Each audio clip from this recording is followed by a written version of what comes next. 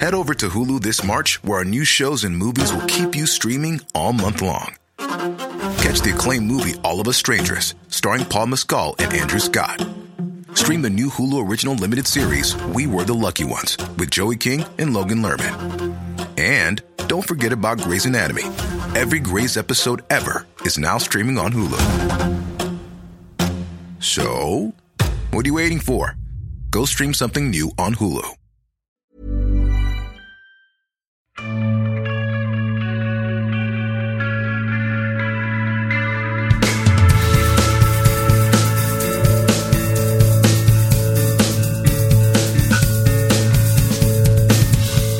Tuned in to Sci-Fi Fidelity, the podcast that brings you monthly science fiction television discussions and interviews.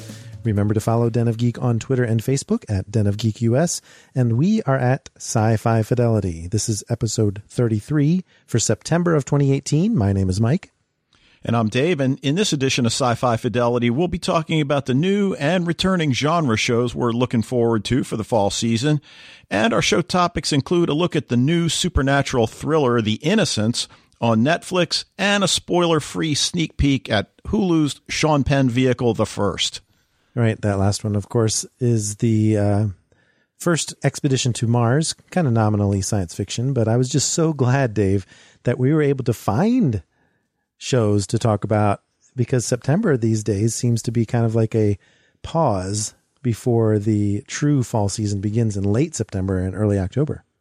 Yeah, I mean, when did this happen? I mean, I guess it's the blowing up of networks like Hulu, Netflix, Amazon, all producing their own content. So maybe that's thrown things off a little bit. But yeah, like you said, it's fortunately we came up with two. Right. And I was even kind of scrambling for an interview. I got in touch with one of my favorite publicists and I said, who you got? Who you got? And she said, well, Last Ship happens to be in its fifth and final season.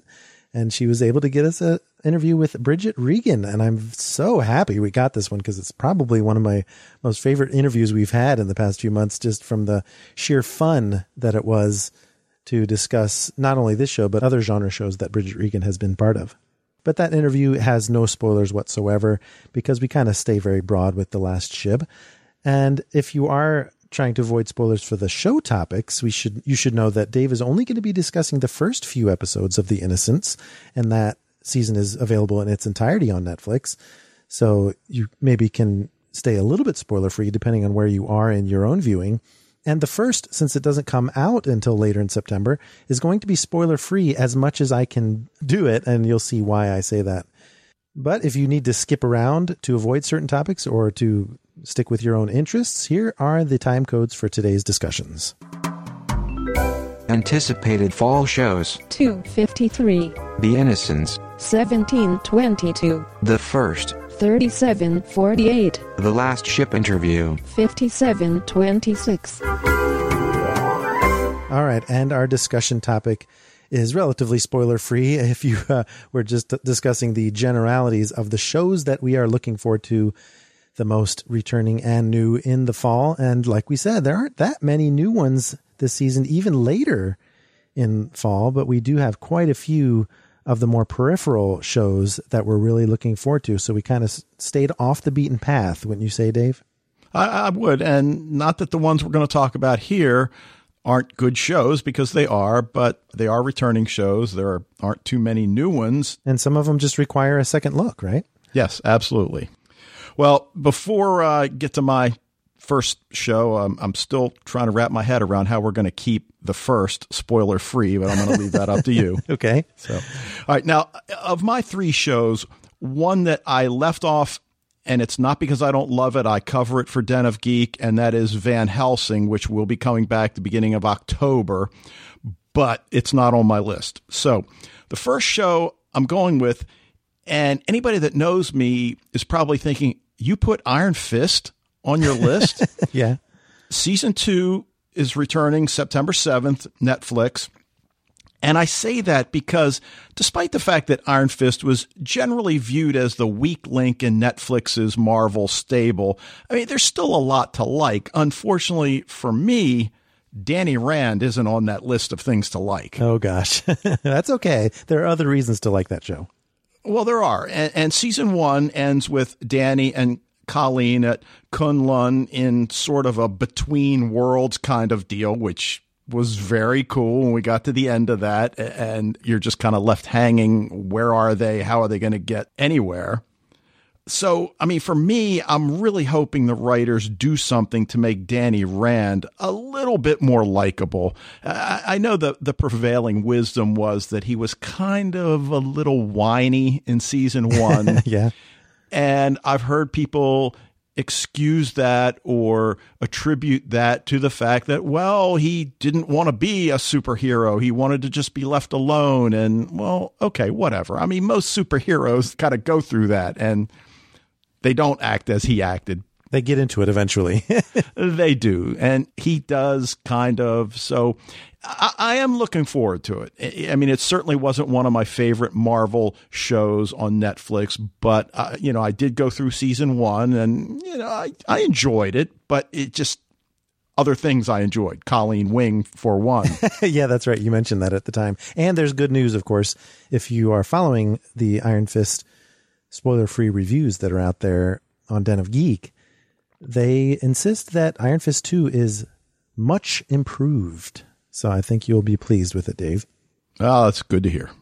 And it makes sense that you didn't necessarily do Van Helsing from the standpoint of we've given that a lot of coverage on this podcast. And the ones we're talking about have only been discussed briefly or in some cases not at all on the podcast yet. And I will start with the only new show on our list today, and that is Manifest, which is on NBC starting September 24th at 10 p.m. And this is one that's either intriguing a lot of people or causing them to immediately think, oh, this is something I can just brush off because A, it's on a main network like NBC, which is sometimes a red flag for some folks. And also because it sounds familiar in different ways to other shows that they may be trying to imitate. Now, for those of you not familiar with Manifest, the premise of this show is there's a commercial flight full of passengers that completely disappears from the radar, leading people to believe that it's been lost, but it suddenly resurfaces 5 years later. And the catch is the ordeal was instantaneous for the passengers on board the flight. They didn't experience any time lapse whatsoever, whereas everyone on the ground thought they were gone and dead and presumed lost at sea or something like that. So the really cool premise that starts with is what has me hooked from the start. And my first reaction was, oh, they're rebooting the 4400. Yeah. And the plane might lead some people to feel like it's trying to go for the Lost vibe as well, especially since there seems to be some tie-ins with a higher purpose to this having happened, because that no one can explain why or how it happened, that they had this time difference and lost time, if you will. And there's one example that I saw in an interview where there's apparently a sick child on board that 5 years ago did not have a treatment for their ailment, and then now 5 years later does. And so they almost feel like there was a reason why this person was held in stasis until they could be cured. But I'm sure there's other things that are going to be like that too, that are somewhat metaphysical or supernatural in nature. And that's another piece of it that makes me look forward to it. So September 24th, I'll be looking out for Manifest. Maybe it'll even show up as a topic on this podcast. We'll see. Okay. All right, Mike, we rarely talk about situation comedies, and I'm not certain that The Good Place, which is on NBC, coming back for its third season on September 27th, qualifies as a situation comedy, but I don't know what else to call it. Well, we did talk about it on this podcast as a topic, so I think it qualifies as genre. Well, I do too, starring Kristen Bell and Ted Danson. And I was kind of a Ted Danson fan way back on Cheers days, but not really anything he did in the interim. But he is just outstanding in this. Kristen Bell, a lot of you guys probably know from Veronica Mars. And what's that other show she's in? I can't remember. Some kind of lawyer show or on, like Showtime. Or all I know is that Veronica Mars has made a resurgence for a certain young 10-year-old in my household who I think is ready to try it out. So we're going to give that a family viewing shot. So Kristen Bell is definitely a favorite. Well, I came to it late. My wife and I actually saw the movie and then went back and watched the show.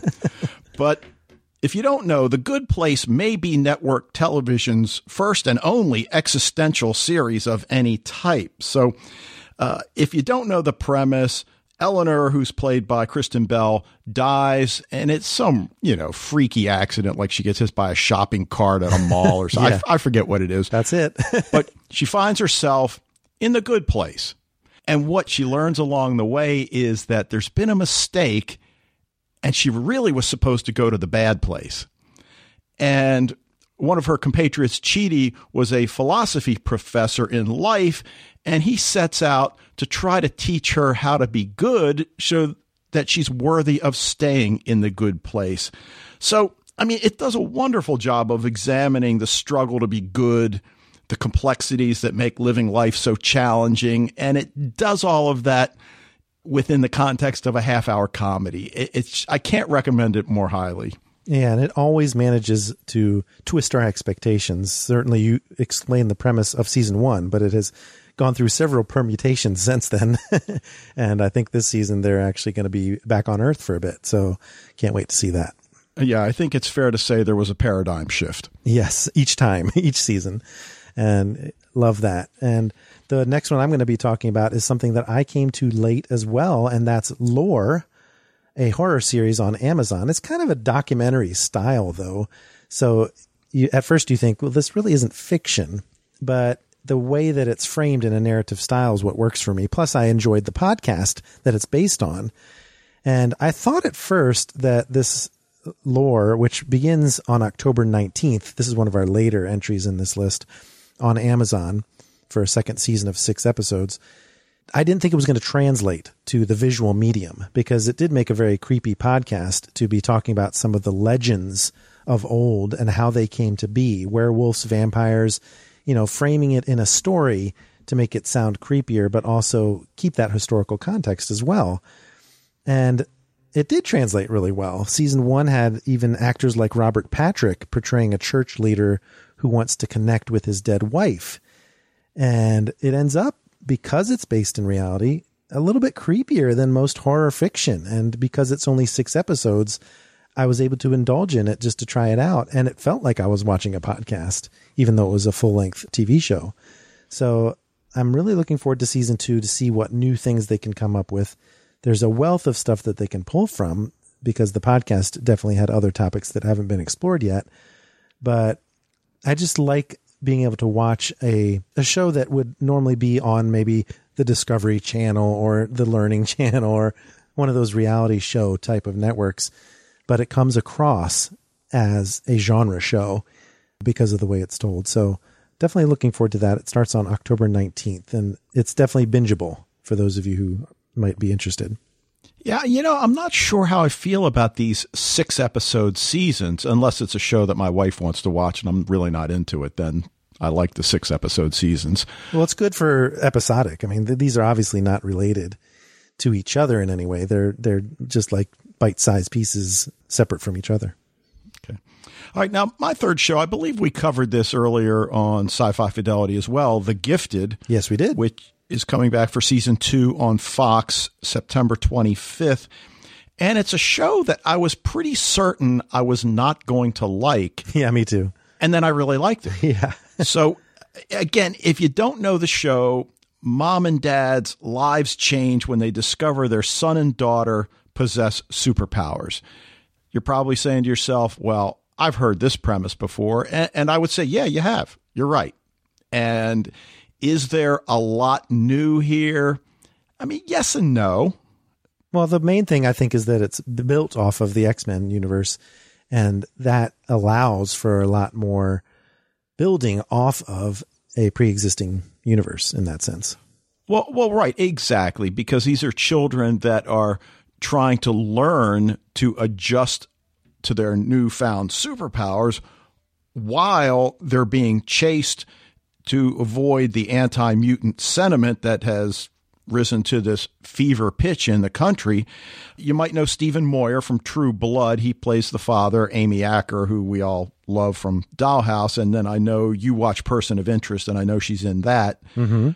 but they're the parents who are trying to keep their kids safe as they begin this life on the run. But the fact that they don't have superpowers and they've got to now come to terms with the fact that their kids need to learn how to harness these powers if they are going to survive. And it's a pretty good show. I mean, you definitely want to go back and watch season 1 if you haven't seen it. It's, again, I can't remember whether it's 10 or 13 episodes, but The Gifted on Fox, September 25th. Yeah, definitely had some nice twists and turns throughout the season, and looking forward to where they take it in the next season. And speaking of which, a couple of our discussion topics have tried those paradigm shifts, as you mentioned. And I think that might be true for my last topic, and that is The Man in the High Castle, which begins season 3 on October 5th on Amazon. And it's got 10 episodes to share with us on that day. And for those of you who aren't familiar with this Philip K. Dick adaptation, it's basically an alternate history where the Nazis won World War II. And the first season was just very visionary, and then the second season was great. But the problem was it ended with perhaps a too accelerated foiling of a conspiracy within the Reich. So I was a little bit worried if it had gone off the rails there towards the end, but it had a couple of nice twists. And I'm happy to report that since I'm kind of watching it ahead of time at a breakneck speed to try and write my reviews to be ready for October 5th, I can report that it definitely does have a really cool new focus, specifically focusing more on the existence of these parallel worlds that we saw in seasons 1 and 2. And so we actually do more than just a glancing blow with that concept. And one of those parallel worlds we saw in season 2 was our own, one where the Nazis did not win. So it does actually resonate quite well with, the current world climate. And I have to say, I'm particularly looking forward to seeing a more fitting role for the character of Joe Blake, who I felt was sort of underutilized in season 2. And he's going to be doing some cool things in season 3, but also just a reshuffling of everyone. People who were in New York might show up in San Francisco. We see a lot more of the neutral zone. And so I can't wait to see where they go in season 3 of The Man in the High Castle, which begins on October 5th. I'm embarrassed to say I still haven't seen season 2. Okay. Well, I think it's definitely worth a go at it, even though I mentioned it was a little rushed at the end, just from the sheer scale of the conspiracy that they show in that season as well. But yeah, I definitely have been enjoying it, and I'm looking forward to reviewing it on Den of Geek. But it's interesting that was our discussion topic, Dave, because that was about to be our entire podcast. We were going to do another fall TV preview like we did, I think, a couple of years ago now when we first started doing this podcast, because of this gulf that usually exists in September where there's no shows starting.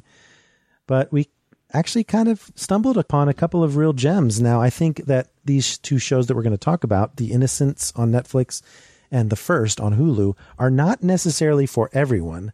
But Dave and I both have discovered that we really found some things that we personally latched onto that maybe we can communicate to you. And Dave, you're going to start with The Innocents.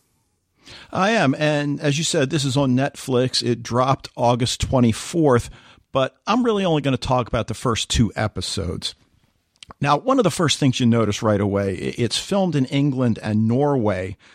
So we get a feel that we don't ordinarily get to experience because, look, face it, most of the shows we watch are filmed either in the United States or more likely in Canada. And, right. We understand the financial reasons for that. And Canada has its own feel and look, as does Washington State. But, there's just something about England and Norway. So right away, we get that.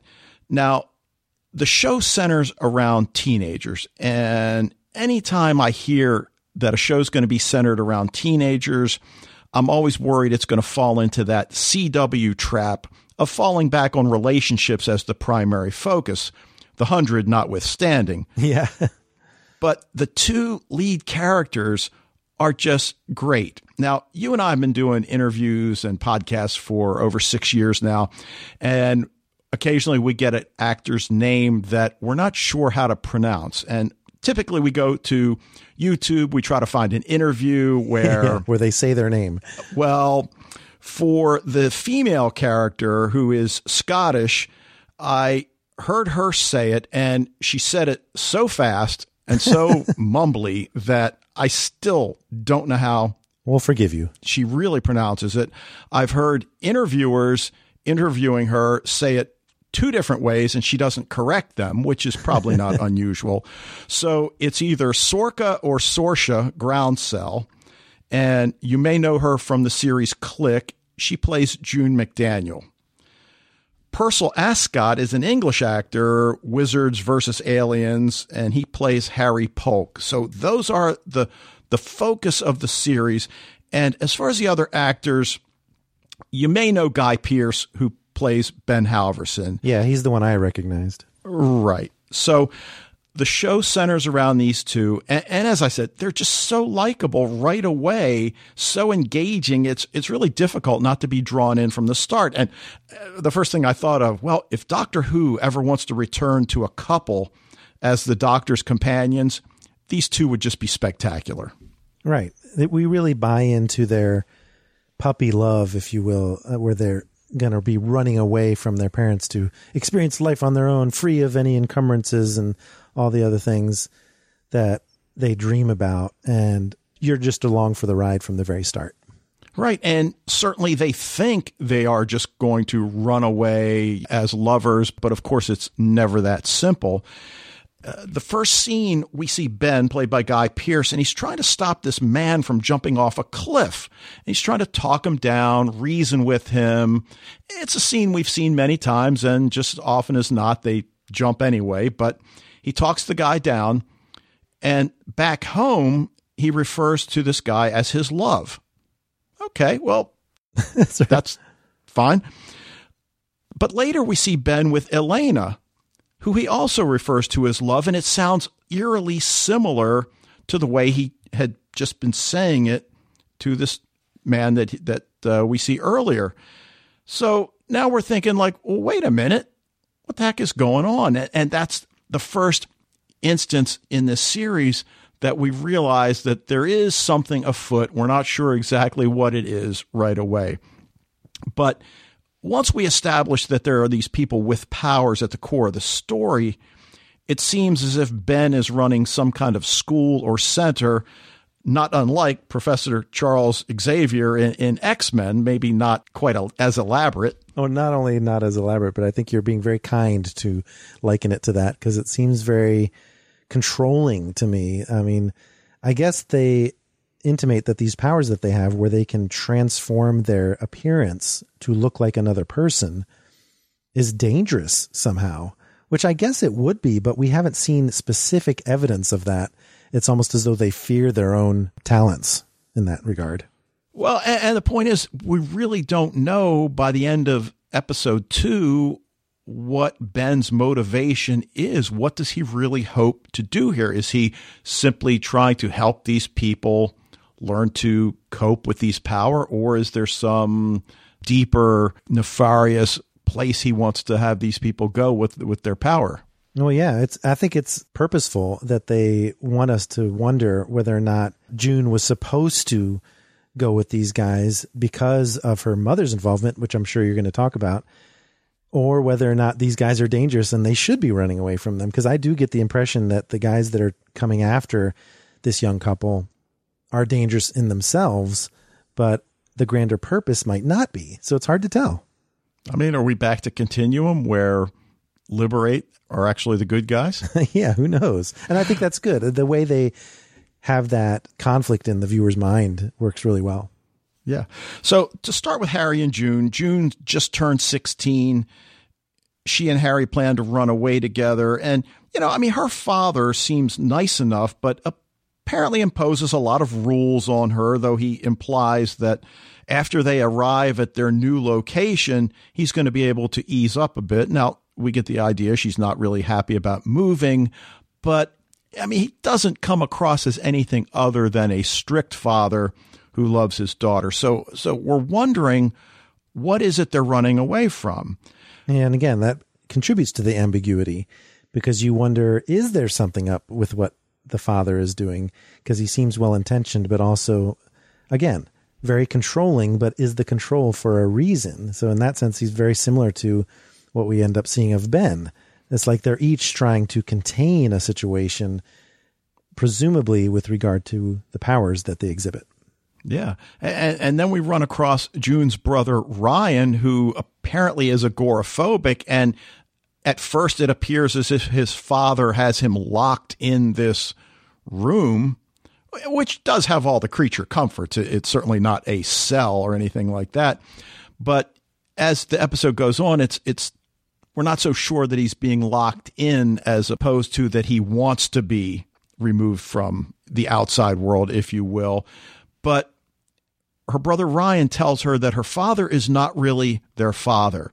And keeping that in the back of your mind as you work through the first couple episodes, well, what does that actually mean? Is that a metaphor? Is it literal? We don't really know. But we do learn that their mother's not there. Did she leave? Is she dead? Did they get divorced? We don't know. Well, we know. I think they don't know. Right. Now, we get some sense of why June wants to leave. We get it. 16-year-old girls don't like having their fathers impose a lot of rules, particularly when they have a boyfriend. And it seems like he's removing her to a very remote location where she won't have any friends or anything. Right. Now, Harry's dad, we learn, suffers some debilitating condition. And while Harry is really sweet with him and cares for his father, we learn that this burden that's been placed on this young man is really weighing him down. And we can understand that he's probably so conflicted about abandoning his mother who works and his father who needs him. But again, what's he going to do? So he and June run away.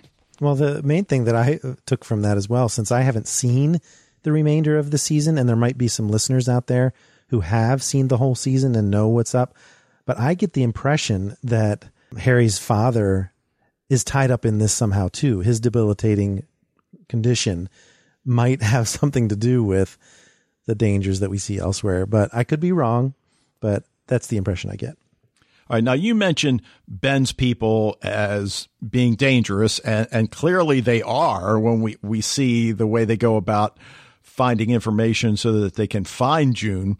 But the one character, Steiner, who is the guy that Ben talks down from the bridge, and then he, back at the compound, refers to him as his love and all of that. Well, he claims to be a friend of June's mother, Elena, and he and another man are trying to abduct June and take her back to Ben. But Harry, God bless him, fights them off and initially thinks he's killed Steiner, which is a pretty heavy burden to place on a young man that's already got all these burdens on him as well. And when they leave him for dead and then take that room at the motel, we have seen enough of these shows that we're thinking, well, I wonder if he really is dead. Right. And I think that's probably what June thinks as well. And that's why she checks up on him. Right. So she goes back to the location, finds he's not dead. Harry, as I said, deeply affected, thinking he's killed a man. Now, meanwhile, Ben's trying to reach Steiner, who called him presumably with news that he'd found June. And we hear about Sanctum, but we don't really get anything more than that. So is Sanctum, the place that Ben houses all these people? We don't really know. But yeah, it's like a commune of some kind, I think. Yeah. Right. But Elena, who we're told is June's mother, wonders if June is, quote, one of us. So, Steiner tracks down Harry at the motel, but when he confronts Harry, we learn that June now somehow inhabits Steiner's body, which explains the opening scene at the cliff, in that Elena is inhabiting Steiner's body. And that's, of course, why Ben refers to both as his love. So we're thinking in our aha moment, are these some kind of shapeshifters, right, body jumpers? I think body jumpers probably a little more accurate. Well, except they're not stealing the body. I think June takes great pains to tell Harry that the body of Steiner was still there. But when they are shapeshifted into that person's form, the people that they are imitating can't continue. Like their eyes roll back in their head and they are comatose while someone is imitating them. And I find that a very interesting twist on the shape-shifting idea. Plus, in our smug realization that this is what's going on, it still doesn't quite explain why Elena was about to run off a cliff and was running from Ben, even though she was in Steiner's form. So there's definitely some mysteries that must unfold as the season goes on. And again, there might be some listeners out there who already know the answer to that, but that it's nice that it's teased out in these initial episodes.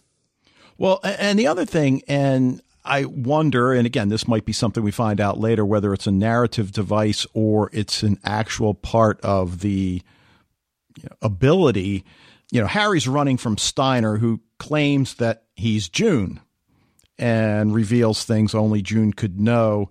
So Harry sees Steiner. He sees this big grizzly guy with a beard, except we see June in the mirror's reflection.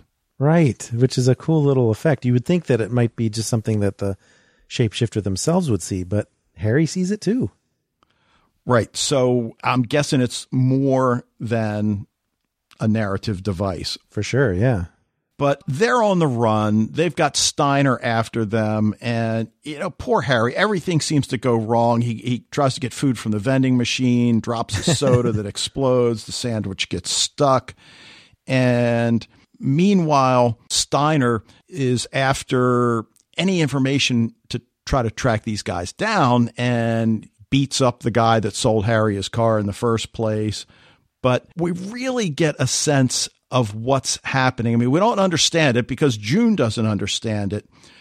That scene where they're in the tub in the motel room and June tells Harry that there were two of us in her body, but she wasn't in his. And that her clothes tore when his consciousness entered her body. So she took his clothes, which explains why she's wearing that big old dirty sweater. Right. Well, it's weird because it almost seems like it was tied into her 16th birthday. I think they said 16, where this is when her ability would manifest itself, which makes me believe that that's why her father was choosing this particular moment to squirrel her away, and also why Ben was seeking her out to bring her in. So it's definitely tied into adolescence in some form, and it almost intimates that Ben's group is helping these people control their abilities or maybe even suppress them, and that there's some sort of trigger, some sort of emotional response that Ben is seeking out in these shapeshifters to find out what it is that triggers them and how to remove that so that they don't, take over people's bodies. But I do wonder, since June does transform back into herself, is it a timed thing? Does it just wear off or what? So there's a lot of questions remaining about how this ability works. Right. And the other thing I find interesting here is that June and Harry are running away because they feel trapped. And obviously we see that they're going to end up with Ben and June's mother, Elena, at some point, or it certainly seems that way. And they're going to be trapped all over again. Well, especially since you mentioned some of the bad luck they had at the hotel. Obviously, they couldn't have anticipated what happened to June. But even the place they end up in London, when they finally think they're free again, ends up being a real crap hole. And it's like this plan really needed a little bit of work. Yeah. And so that's another reason why maybe they should end up with Ben, even if it's dangerous for them. Yeah, I think we're being generous to call that place a flop house. Yeah. So, but the other thing that I thought was cool, because June goes through Steiner's pocket and she finds the cell phone and immediately finds a video to play. And it turns out to be, a minute and a half of her mother. If you're watching this, trust the guy that's showing this to you and come to me in Norway. Maybe Steiner just needs work on his approach. Maybe he's just not a people person. I don't know. Well, I understand that. And again, I guess we don't really know what June has been told about her mother by her father. I mean, and we certainly get the impression that they did not have an amicable split. Now, it's probably over the mother's shifting abilities, but we don't know that for sure. certainly seems to be headed that way. Yeah, and I feel like June's father wanted to keep her from being drawn into Ben's group, and Elena may be sort of a victim of a cult mentality. I mean, who knows? It could be that June's father is in the right. So it's that really cool ambiguity where you're not sure who's the good guy and who's the bad guy. Always fun. Right, and you mentioned the group. I mean, Elaine is being studied to determine the trigger of her first shift. And, you know, we see her strapped in a chair and Ben's showing images and slides, classical music's playing in the background. Respond, clear, respond, clear. And eventually, after breezing through the first set of slides, she starts getting increasingly agitated. And we assume this is a method to teach her how to control the shift. Yeah, that's what I'm thinking. And I think she just doesn't shift because Ben leaves the room. There's no one to imitate. Perhaps it requires a touch or seeing the person you're shifting into. I'm not sure, or maybe she's successfully stifled it or just passed out before she could shift. So yeah, very interesting how this is happening. And again, I have to reiterate the fact that it's being treated like it's dangerous. And I don't know that there's necessarily any specific evidence that it does things to people, because June acted normal enough other than being alarmed. So I can't wait to see how this is treated long term as the series goes on. Yeah, but you know who's going to be after this sort of ability? Who's that? The military. Of course, that's the trope. Right. Now, real quickly, just one other aspect. The parents dealing with the disappearances of their children. You know, Harry and June's families are just now figuring out that they're gone. Her father, if you're a fan of Dark, her father reminds me a lot of Ulrich, just like bursting in, demanding information, prying open her locker with a crowbar, Yeah. barely in control, while Harry's mom. A new year is full of surprises, but one thing is always predictable. Postage costs go up. Stamps.com gives you crazy discounts of up to 89% off USPS and UPS services. So when postage goes up, your business will barely notice the change. Stamps.com is like your own personal post office, wherever you are. You can even take care of orders on the go with the mobile app. No lines, no traffic, no waiting. Schedule package pickups, automatically find the cheapest and fastest shipping options, and seamlessly connect with every major marketplace and shopping cart. There's even a supply store where you can stock up on mailing supplies, labels, even printers. Stamps.com has been indispensable for over 1 million businesses just like yours. All you need is a computer or phone and printer. Take a chunk out of your mailing and shipping costs this year with Stamps.com. Sign up with promo code PROGRAM for a special offer that includes a 4-week trial, plus free postage and a free digital scale. No long-term commitments or contracts. That's Stamps.com code PROGRAM. As a police officer, and she's very methodical. So the two of them talk. I don't think either was really aware of the extent of their children's relationship with each other. So that's where we are. It's an intriguing show. I mean, as soon as I get a chance, I'm going to go back and just probably binge the rest. Yeah. But if you have Netflix, it's certainly worth checking out. Well, that's what's so great about what Netflix is doing with its international content. They're teaming up with other networks and basically giving them more than they would normally have. I think the UK especially has seen other shows like this, not the least of which is Misfits. But this one got a larger budget because of Netflix giving it a push. So not only is it a boon for people watching shows in their native countries, but it's also giving a different flavor to those of us who are used to seeing just the US and Canadian shows, like you said. So I'm so glad this trend has started, not only with this show, but Dark and others. Do I need to see Misfits? I think you should watch at least a few episodes. I think you would enjoy it. Okay.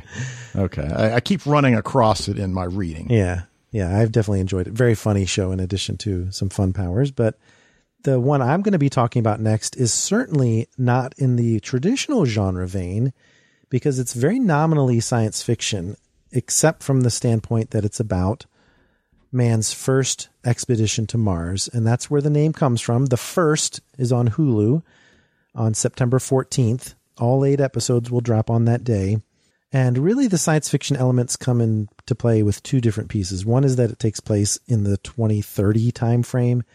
And also they just give us little tastes of futuristic technology that's not really in your face, but it's enough to make me feel like, okay, we're in a science fiction show. And I'll talk a little bit about those. But really this show is geared towards showcasing star and producer Sean Penn, who is returning to television after many, many years, obviously, as an Academy Award-winning actor in the movies. So that alone should be enough to draw people in. But what I'm finding, Dave, is that also people address Sean Penn trying to go into a TV with a little trepidation because of the idea that he's just another brooding male in one of these shows where he's going to become a hero. And I'm not sure I buy that particular characterization. Yeah, and I don't either. I mean, if anything, we can't really blame that on him in the first place. Yeah. You have to blame that on the writers. But the other thing, before we go much further, I couldn't help but make the comparison to another show we talked about a while ago, Nat Geo Mars. Right. And in fact, there's a lot of similarities to that show, and I'll bring those up as they appear, because Nat Geo's Mars has the fictional element mixed in with the nonfiction discussion of what a first mission to Mars might look like.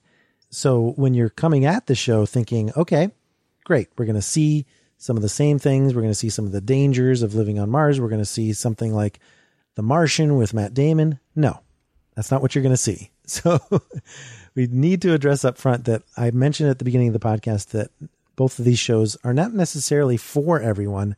And this one is not necessarily for everyone, not only because it has that very peripheral attachment to science fiction elements, because it is very realistic, but also because it's character focused. It's not really about, or at least not in season 1, it's not really about dangers happening on Mars.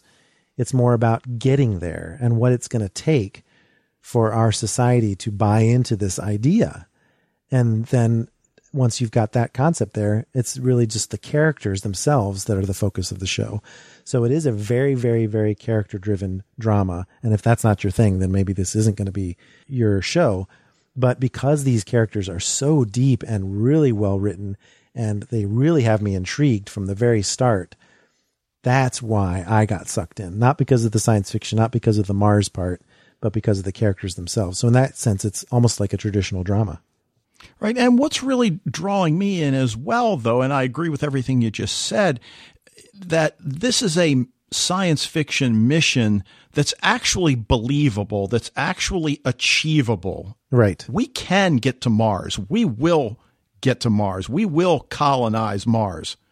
We're not going out in the Firefly universe or the Star Wars universe or I mean, certainly not in our lifetime. Yeah. It might not be quite as far as The Expanse takes it, but certainly we could see at least people on Mars doing scientific study. And that's what really this is geared towards. A manned mission to Mars is planned, but Sean Penn's character at the beginning of this series, his name is Tom Haggerty, and for some reason he has been removed as the mission commander of this expedition to Mars, and it's not clear why. And this is one thing that I have to say is really, really wonderful about this series, is that we're just kind of dropped in the middle. They're not going to hold our hands. You're going to have to catch up. You're going to have to figure out, well, why is he being treated that way? Why is this person experiencing these emotions? Why are they feeling sort of traumatized? That kind of stuff. You'll get that as time goes by. And I like that sense of discovery. And it's important to note that that's the kind of thing we're going to be focusing on in this discussion, because something really, really big happens in the first episode of this series that I absolutely cannot talk about without spoiling the whole thing. And that was a real challenge. Right. And when he says something big, he means really big. Right. And I was like, okay, well, how do I address this? And in fact, some reviews that are out there even kind of point out right from the start what we're dealing with here. And I kind of say, well, I'm not going to do that here in the podcast, because it really still is about the grander vision, despite what happens in the pilot. Okay, you better stop there. Yes, but what the something big does help us do is discover how these characters react to that initial happening. So Sean Penn is portraying this man who is damaged by the loss of his wife. Again, mysterious circumstances. In fact, I've only gotten a certain number of episodes into this series, and I still don't necessarily know what happened to his wife. And I like, again, that mystery is unfolding. That's part of the joy of the show. And his daughter has become estranged at some point, but we rediscover her in this series as well. Again, dropped in the middle. We assume that the estrangement has something to do with the loss of her mother and his wife, but it takes some time to discover what's going on there. So Sean Penn basically just has his dog. He jogs around the city. He lives in a fairly large house, but has one section of it closed off that you assume is associated with his wife in some way, and he doesn't want to touch it. He's leaving it just as it is. And there's a wonderful reveal related to that in the second episode as well. Exactly. And some people may think, oh, well, that's a very familiar trope. We've got the damaged man, and what are we going to do with this that's new and innovative? And Dave and I read this particular review on Collider that dubbed him as sad man with a tortured past. And it's like, well, that's true, but I think Sean Penn should be given a little bit more credit than just playing an archetype, because he certainly has character beyond that. Well, especially when you get the reveal of what his wife did for a living, for instance, and then we know that he is an astronaut in the space program. And how did these two ever even come together? And again, like you said, we don't really know the circumstances behind her death, but there's just so much intrigue there. And again, this reviewer that I read just realized, well, undoubtedly he's going to become the savior of this Mars mission. And even though he's been removed from the mission, he'll be drawn back in somehow and save the whole thing. Well, yeah, of course, it's okay that we know that. It's Sean Penn. We're going to see him do this progression of all the difficulties that it takes to get this mission off the ground. And that's fine. It doesn't matter that we know that. I mean, you can say that about a lot of shows that have a hero that's trying to overcome some adversity. But in reality, what I see in the first couple of episodes is that Tom Haggerty is a sensitive soul who sees the importance of human connections. And then they put that up against the fact that this dream of getting to Mars and being an astronaut sort of consumes him to the point where he almost loses the grip on humanity because he's so driven by that. So those opposites kind of pull him in different directions. And the only criticism, in fact, that I would have of Sean Penn's performance in the first couple of episodes is that he does have a couple of little scenes with children that I feel kind of fall flat. They're trying to make him charming because Sean Penn's character is very sensitive and very in touch with human emotions, but I don't feel like he's so good with kids. And maybe that's part of the character, but I almost felt like they were trying to let him be a little bit goofy. At one point, he's kind of trying to cheer his daughter up by putting some Scotch tape on his nose, and a character that he played in her childhood called Mr. Hoggerty, a play on his last name. And it just is like, it's not necessarily just a bad dad joke. It's just a bad piece of writing in my view. That's the only time when I was kind of like, okay, Sean, you're maybe trying a little bit too hard. Well, right. But what I also find really fascinating and somewhat compelling is this is a man who is on the outside looking in as the series begins, and then suddenly he's drawn into it. And right away, when he gets back into things, his first acts are not what I would expect. They are the acts of a compassionate man. And I just found that really fascinating. Right. The kindness and the bond that he has with his fellow astronauts is job one for him. Yep. But it sort of goes back and forth. And so we have to bring in the character of Laz Ingram, who's played by Natasha McElhone, who I'm not sure how she's playing this role and continuing to be in Designated Survivor, but she's in that show as well. And also was in Californication. You might recognize her from. I'm still in love with her from that, but oh, really? Carry on. Oh, yeah. Carry on. But in this one, she's a powerful but kind of socially cold, emotionally cold CEO of Vista, the company that has the government contract to run the Mars mission. And she's kind of set up as Tom's opposite. But what's cool is that when she's around him, which takes a while for that to happen, she does show a little bit of tenderness and feeling towards him. I'm not sure what is behind that. And again, they're probably doling that out in bits and pieces, even though she's the one that took him off the mission. So I thought that was an interesting dynamic. She's really bad with the press. I mean, she puts on a good face when she has to do interviews. But when, like, one reporter asks her at one point, how are you feeling about the Mars mission? And she's like, well, that's irrelevant. What does it matter what I feel? We're just here to get a job done. So, right away, in fact, the first episode almost seems to be not only about that big event that happens, but also just about these two characters, Laz Ingram and Tom Haggerty, and what their deal is. So I really think that was a good way to introduce the story, to introduce these two opposites, one who's very cold and one who's very warm, and see where it ends up. But I think, Dave, my favorite character so far in my viewing has got to be Tom Haggerty's daughter, Denise, played by Anna Jacoby Heron. Just a wonderful portrayal of a daughter who has issues, presumably tied into the loss of her mother, where she's got substance abuse issues, she's got depression issues, but she just happens to come back to her father after the big events of the opening episodes. So I thought the timing there was interesting, but also the fact that we're able to see her reforge her bonds with her father, but also see such a wonderful portrayal of a very fragile young woman. And there's real fear surrounding her reformation, as it were, because Tom's really worried about her maybe getting pulled back into some substance abuse issues. And he wants to be able to protect her, but he also wants to pursue this dream of rejoining the Mars mission. So I'm very interested to see where Denise goes. And I thought she was a really wonderfully complex character, where you feel like maybe they could have played this addiction problem with a little bit of a trope to it, but it's anything but. Well, yeah, and I love the fact that they're trying to build enough trust in a short period of time that's going to allow both to presumably live apart temporarily.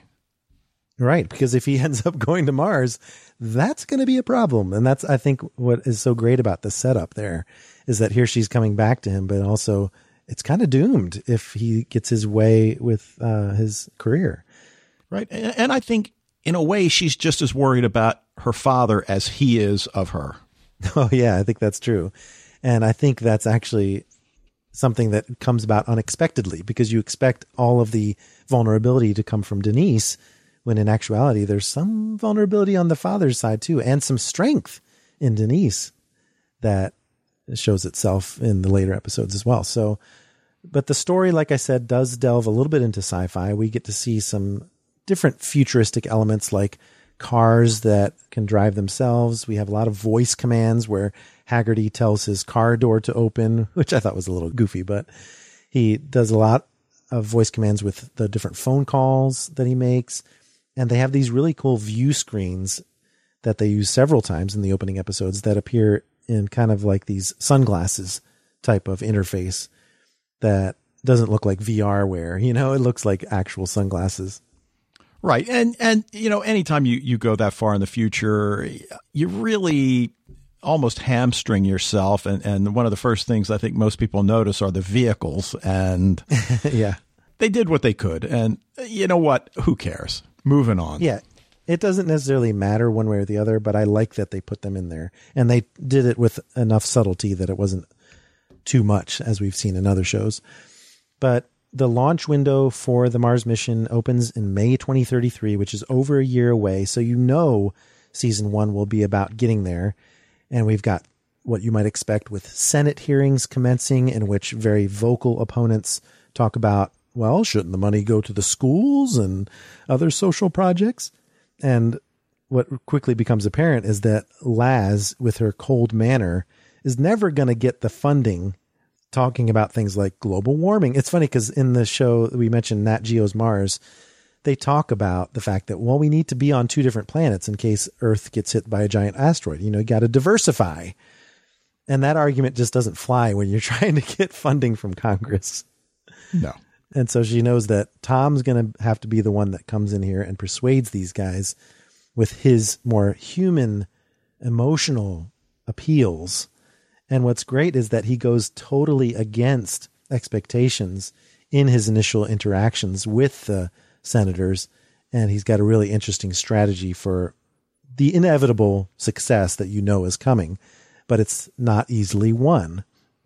And so I think what we're going to see as this season unfolds is that we're going to get a lot of character dramas surrounding not only the selection of the different team members and the difficulties that happen on the ground before the mission starts, just during training.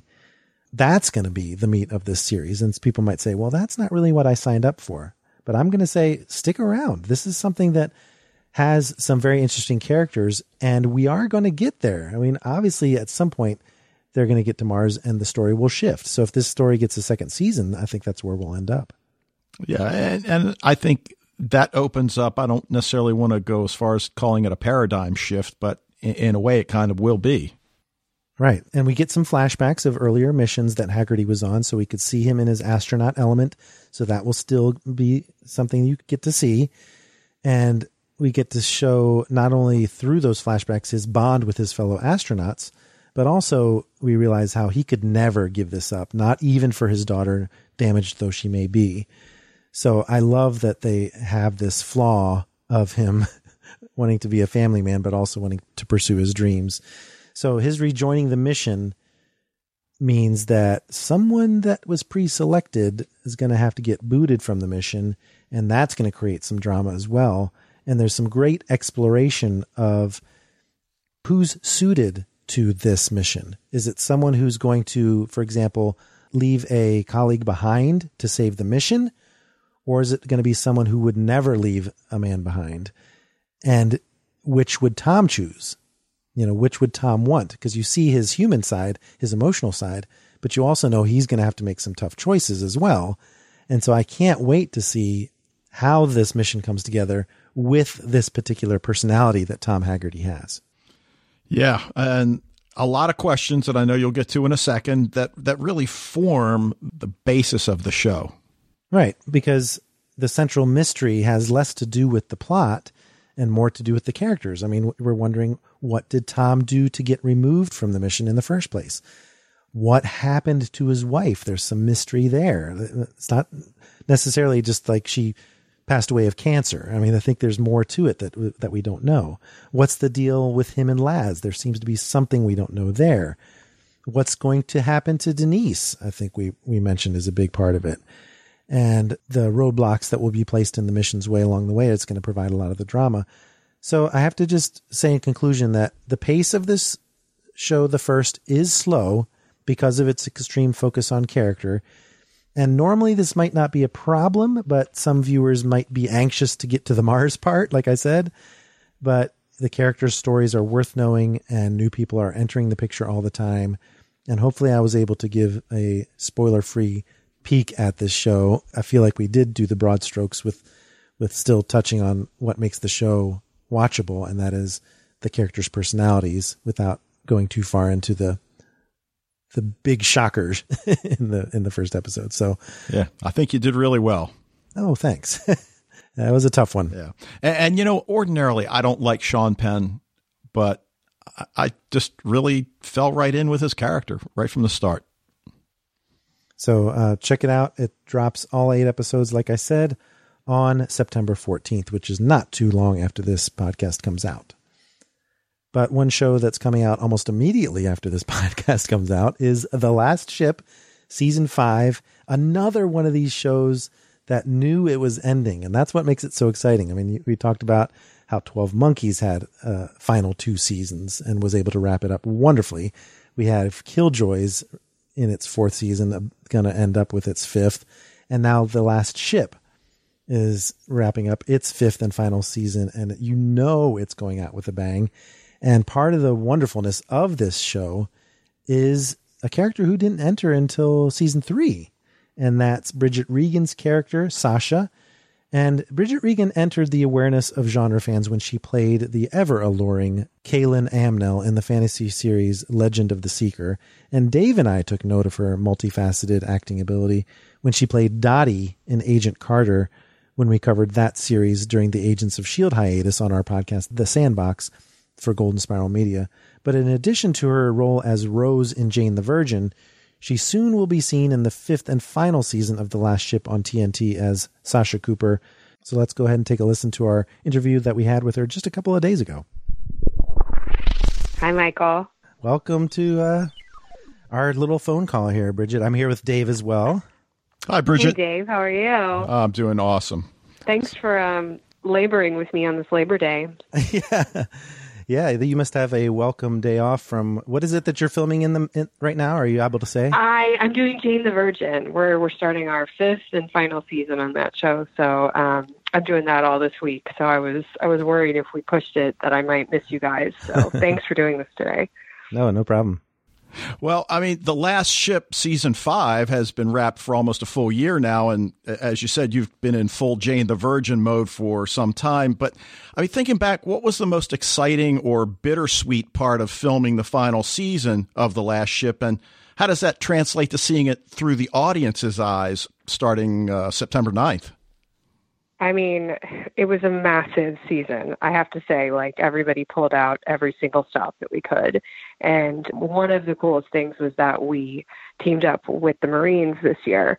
So we had the help of the real Navy and Marines, and then we had all these fantastic actors playing Marines. And so the cast kind of like doubled in size. And then we got to pull out all the stops because, we got to say, this is our last one, let's go big, And so it's massive. It's like a big blockbuster, massive budget summer movie every week. And we're all just so proud of it. And yeah, it was bittersweet to see it come to an end because it's been such a wild, crazy ride. And, I bonded so much with so many of the castmates and our awesome director, Stephen Kane, and showrunner.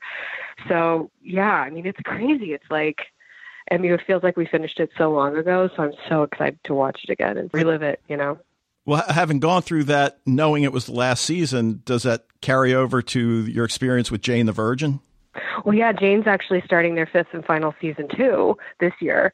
So it's like the beginning of the end there right now. So it's like we're all trying to just live in the moment and love it and enjoy it because they're both so, I think Jane and Last Ship are the antithesis opposite shows of each other. But they're both such great people. And, at their hearts, I feel like they have such a great message. Although the message is very different. It's, I love being a part of both of them. Now, The Last Ship has always managed to portray smaller stories of the Nathan James crew, even with the larger scope of the cast and of the adventure at large. So with the fleet growing larger in season 5, did this become more of a challenge? And can you tell us a bit about Sasha's arc in the middle of all that? Yeah. So once again, we finished off season 4 and we managed, by the skin of our teeth that we got by the seeds back, and now we've skipped forward again 3 years and we see where their relationships are at, how those have changed. We see who's been promoted. We see how, what's happened. And there's my personal favorite promotion is who's the new captain of the Nathan James. I think the fans are going to particularly love that. Ooh. And and so we see Sasha and Chandler's relationship, where they're at now at the end of season 4. They said they were going to try a fresh start. And, they both have been through the mill. So when we met Sasha, she was recently widowed. Tom was also widowed. And so they're finding their way back to each other. And whether it be fate or just coincidence, they're back in each other's lives. And we see what that relationship is going to be like, also with his kids and everything. Sasha's a woman who's more comfortable in the heat of the battle than living like a civilian life. So we see her again still leading Vulture Team challenges with Wolf, Azima, and Green, and they got to push us to a new place. And sometimes it felt like we were this cool rogue team going out. That's where you see us in the beginning of season 5, and we get to see Sasha out of her tactical gear and jeans and t-shirt, and she's turning heads at this black tie event, infiltrating this president of Panama's event. It was a really fun day. Jody and I got to get all dolled up, and hair and makeup got to have their funnest day with us. Yeah, there was so many fun memories. So, well, I mean, season 5's gone beyond the red flu, and it looks like a possible world war might be on the horizon. So, I mean, it sounds like knowing that the series was ending allowed for the stakes to be raised as high as they could go. And while it certainly helps the writers, does it make it easier on the actors, especially knowing that you might not make it to the end of the season? Yeah, we did all have running bets about who was going to live and who was going to die. There was a lot of, we're going, no, I want to die. No, I'm going to die. Because everybody wants their dramatic final scene. We're such greedy actors that want that, But, we did want to do all of our characters justice. And I feel like Steve came up with a really cool way to tie the show back to season 1. So, it started with this red flu virus, and now we're season 5, we actually have a cyber virus. And so the whole crew is sent back to World War II, and we don't have any of the access to the high-tech gear. So we're using paper maps and, push pins, and everyone's set back into fighting a war back in that time. And so it's really bare bones, and we get to see, really what these characters are capable of when it's just themselves. Well, now I have to say, because there's some similarities here, Dave and I are big fans of Agent Carter. We even podcasted about it. No way. We podcasted about it every week, every episode. Man. Oh, that's awesome. And one of the best parts of Dottie's arc was when she fought alongside Peggy. Yes. Leading me to conclude that the only thing better than a leading lady kicking ass is another female supporting cast member also kicking ass by her side. Ooh, I like the way you think. Yes. Absolutely. So that seemed to be the case with Sasha and Azima last year. Are we going to get to see more of that this season? Absolutely. Jodie was one of my favorite additions to the show. She brings such a positive, passionate, and fun energy to the show. And Azima is such a great character as well. I love that the show brings in, there's so many great American characters on the show, but then to have, the Australian wolf and everybody's coming together. And I actually think that's one of the best things about our country is when we work together with others, and the show mirrors that with other people that are willing to make these huge sacrifices and team up and fight, against the odds. And so Azima and Wolf's relationship is also one that we get to see how they've progressed over the time that we've skipped over when we start season 5. And then also, Sasha and Azima, it's there's a special relationship, and I personally have a really, really deep love for Vulture Team, which is Travis, Bren, and Jodie. We got to work together a lot, and, there's this family-like loyalty and this, coming together for the common good, and there's just no hesitation in terms of what we would do for each other. You're not, and there's also the stakes are so high. If you make a mistake, your friend's going home in a body bag. So you got to be on your game and protecting one another. And I loved working with them. My favorite day on set was with Vulture Team. It was actually a episode directed by Last Ship's longtime A-camera operator, Bud Kremp. And he got to step into the director's seat. And there's a moment where we think we're losing one of the members of Vulture Team, and that person's telling us to leave them behind. And it was so intense. And, the writers let us go off script. And it was the most I have goosebumps right now talking about it. It felt so real. We were in a real jungle shooting this, and afterwards we were all shook. The writers came out, they were all crying. It was such a great, awesome day. It's you feel like you're really going there.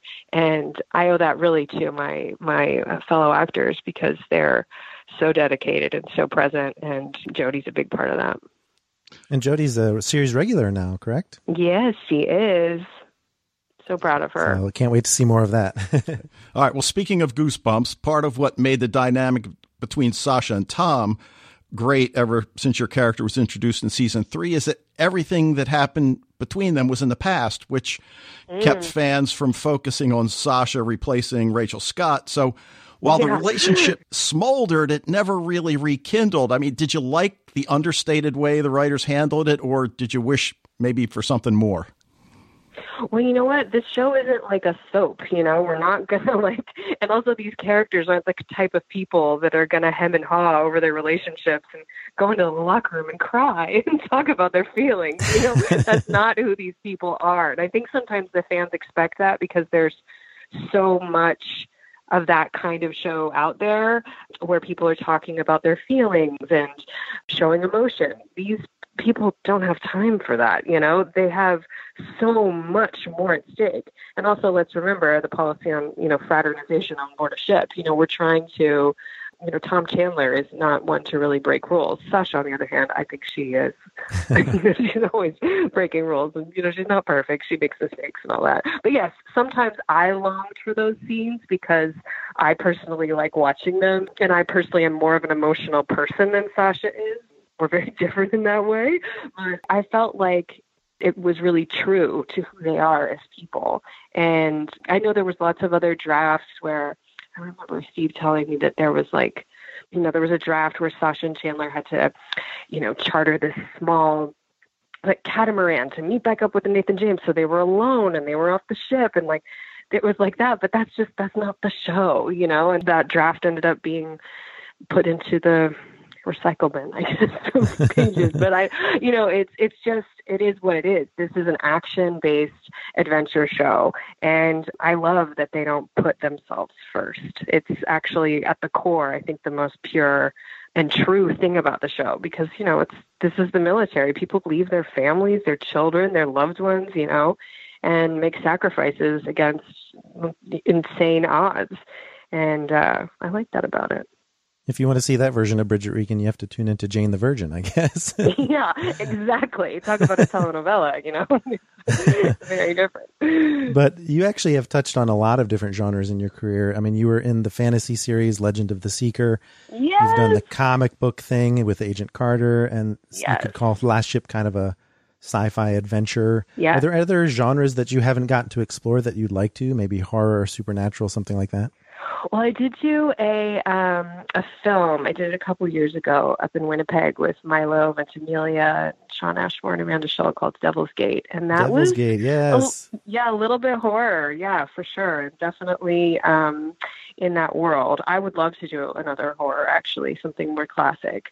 I loved Get Out. I love that whole style and how the genre is changing. I think it's really cool and exciting. I mean, mostly I want to do musicals now. Oh, wow, I love cool. musical theater so much. That's actually my first love. So I would love to do a musical next. Now, that's not what we would have expected to hear you say. Did I surprise you on that one? Yes. Yes. That would be a very pleasant surprise if we saw that. For sure. All right. Well, thank you so much for talking to us today about The Last Ship. We can't wait for the season premiere on September 9th. Awesome. Thank you, guys. All right. What fun that was, Dave. And I know you haven't gotten too far into The Last Ship yourself, but Bridget Regan sort of just gave you a wonderful flavor for her character and the enjoyment that she's had on that show.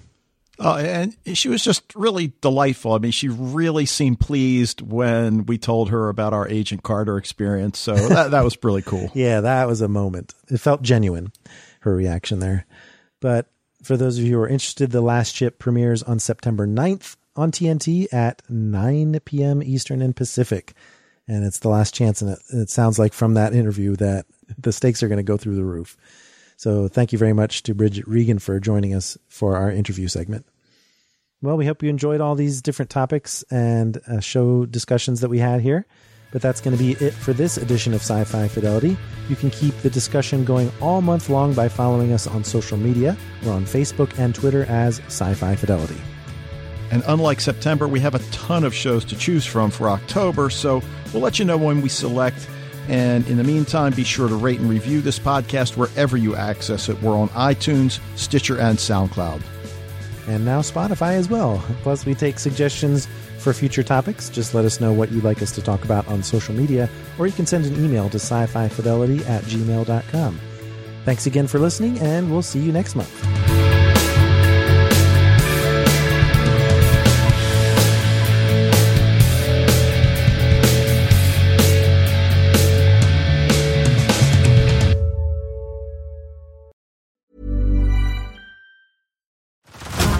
Head over to Hulu this March, where our new shows and movies will keep you streaming all month long. Catch the acclaimed movie All of Us Strangers, starring Paul Mescal and Andrew Scott. Stream the new Hulu original limited series We Were the Lucky Ones with Joey King and Logan Lerman. And don't forget about Grey's Anatomy. Every Grey's episode ever is now streaming on Hulu. So, what are you waiting for? Go stream something new on Hulu.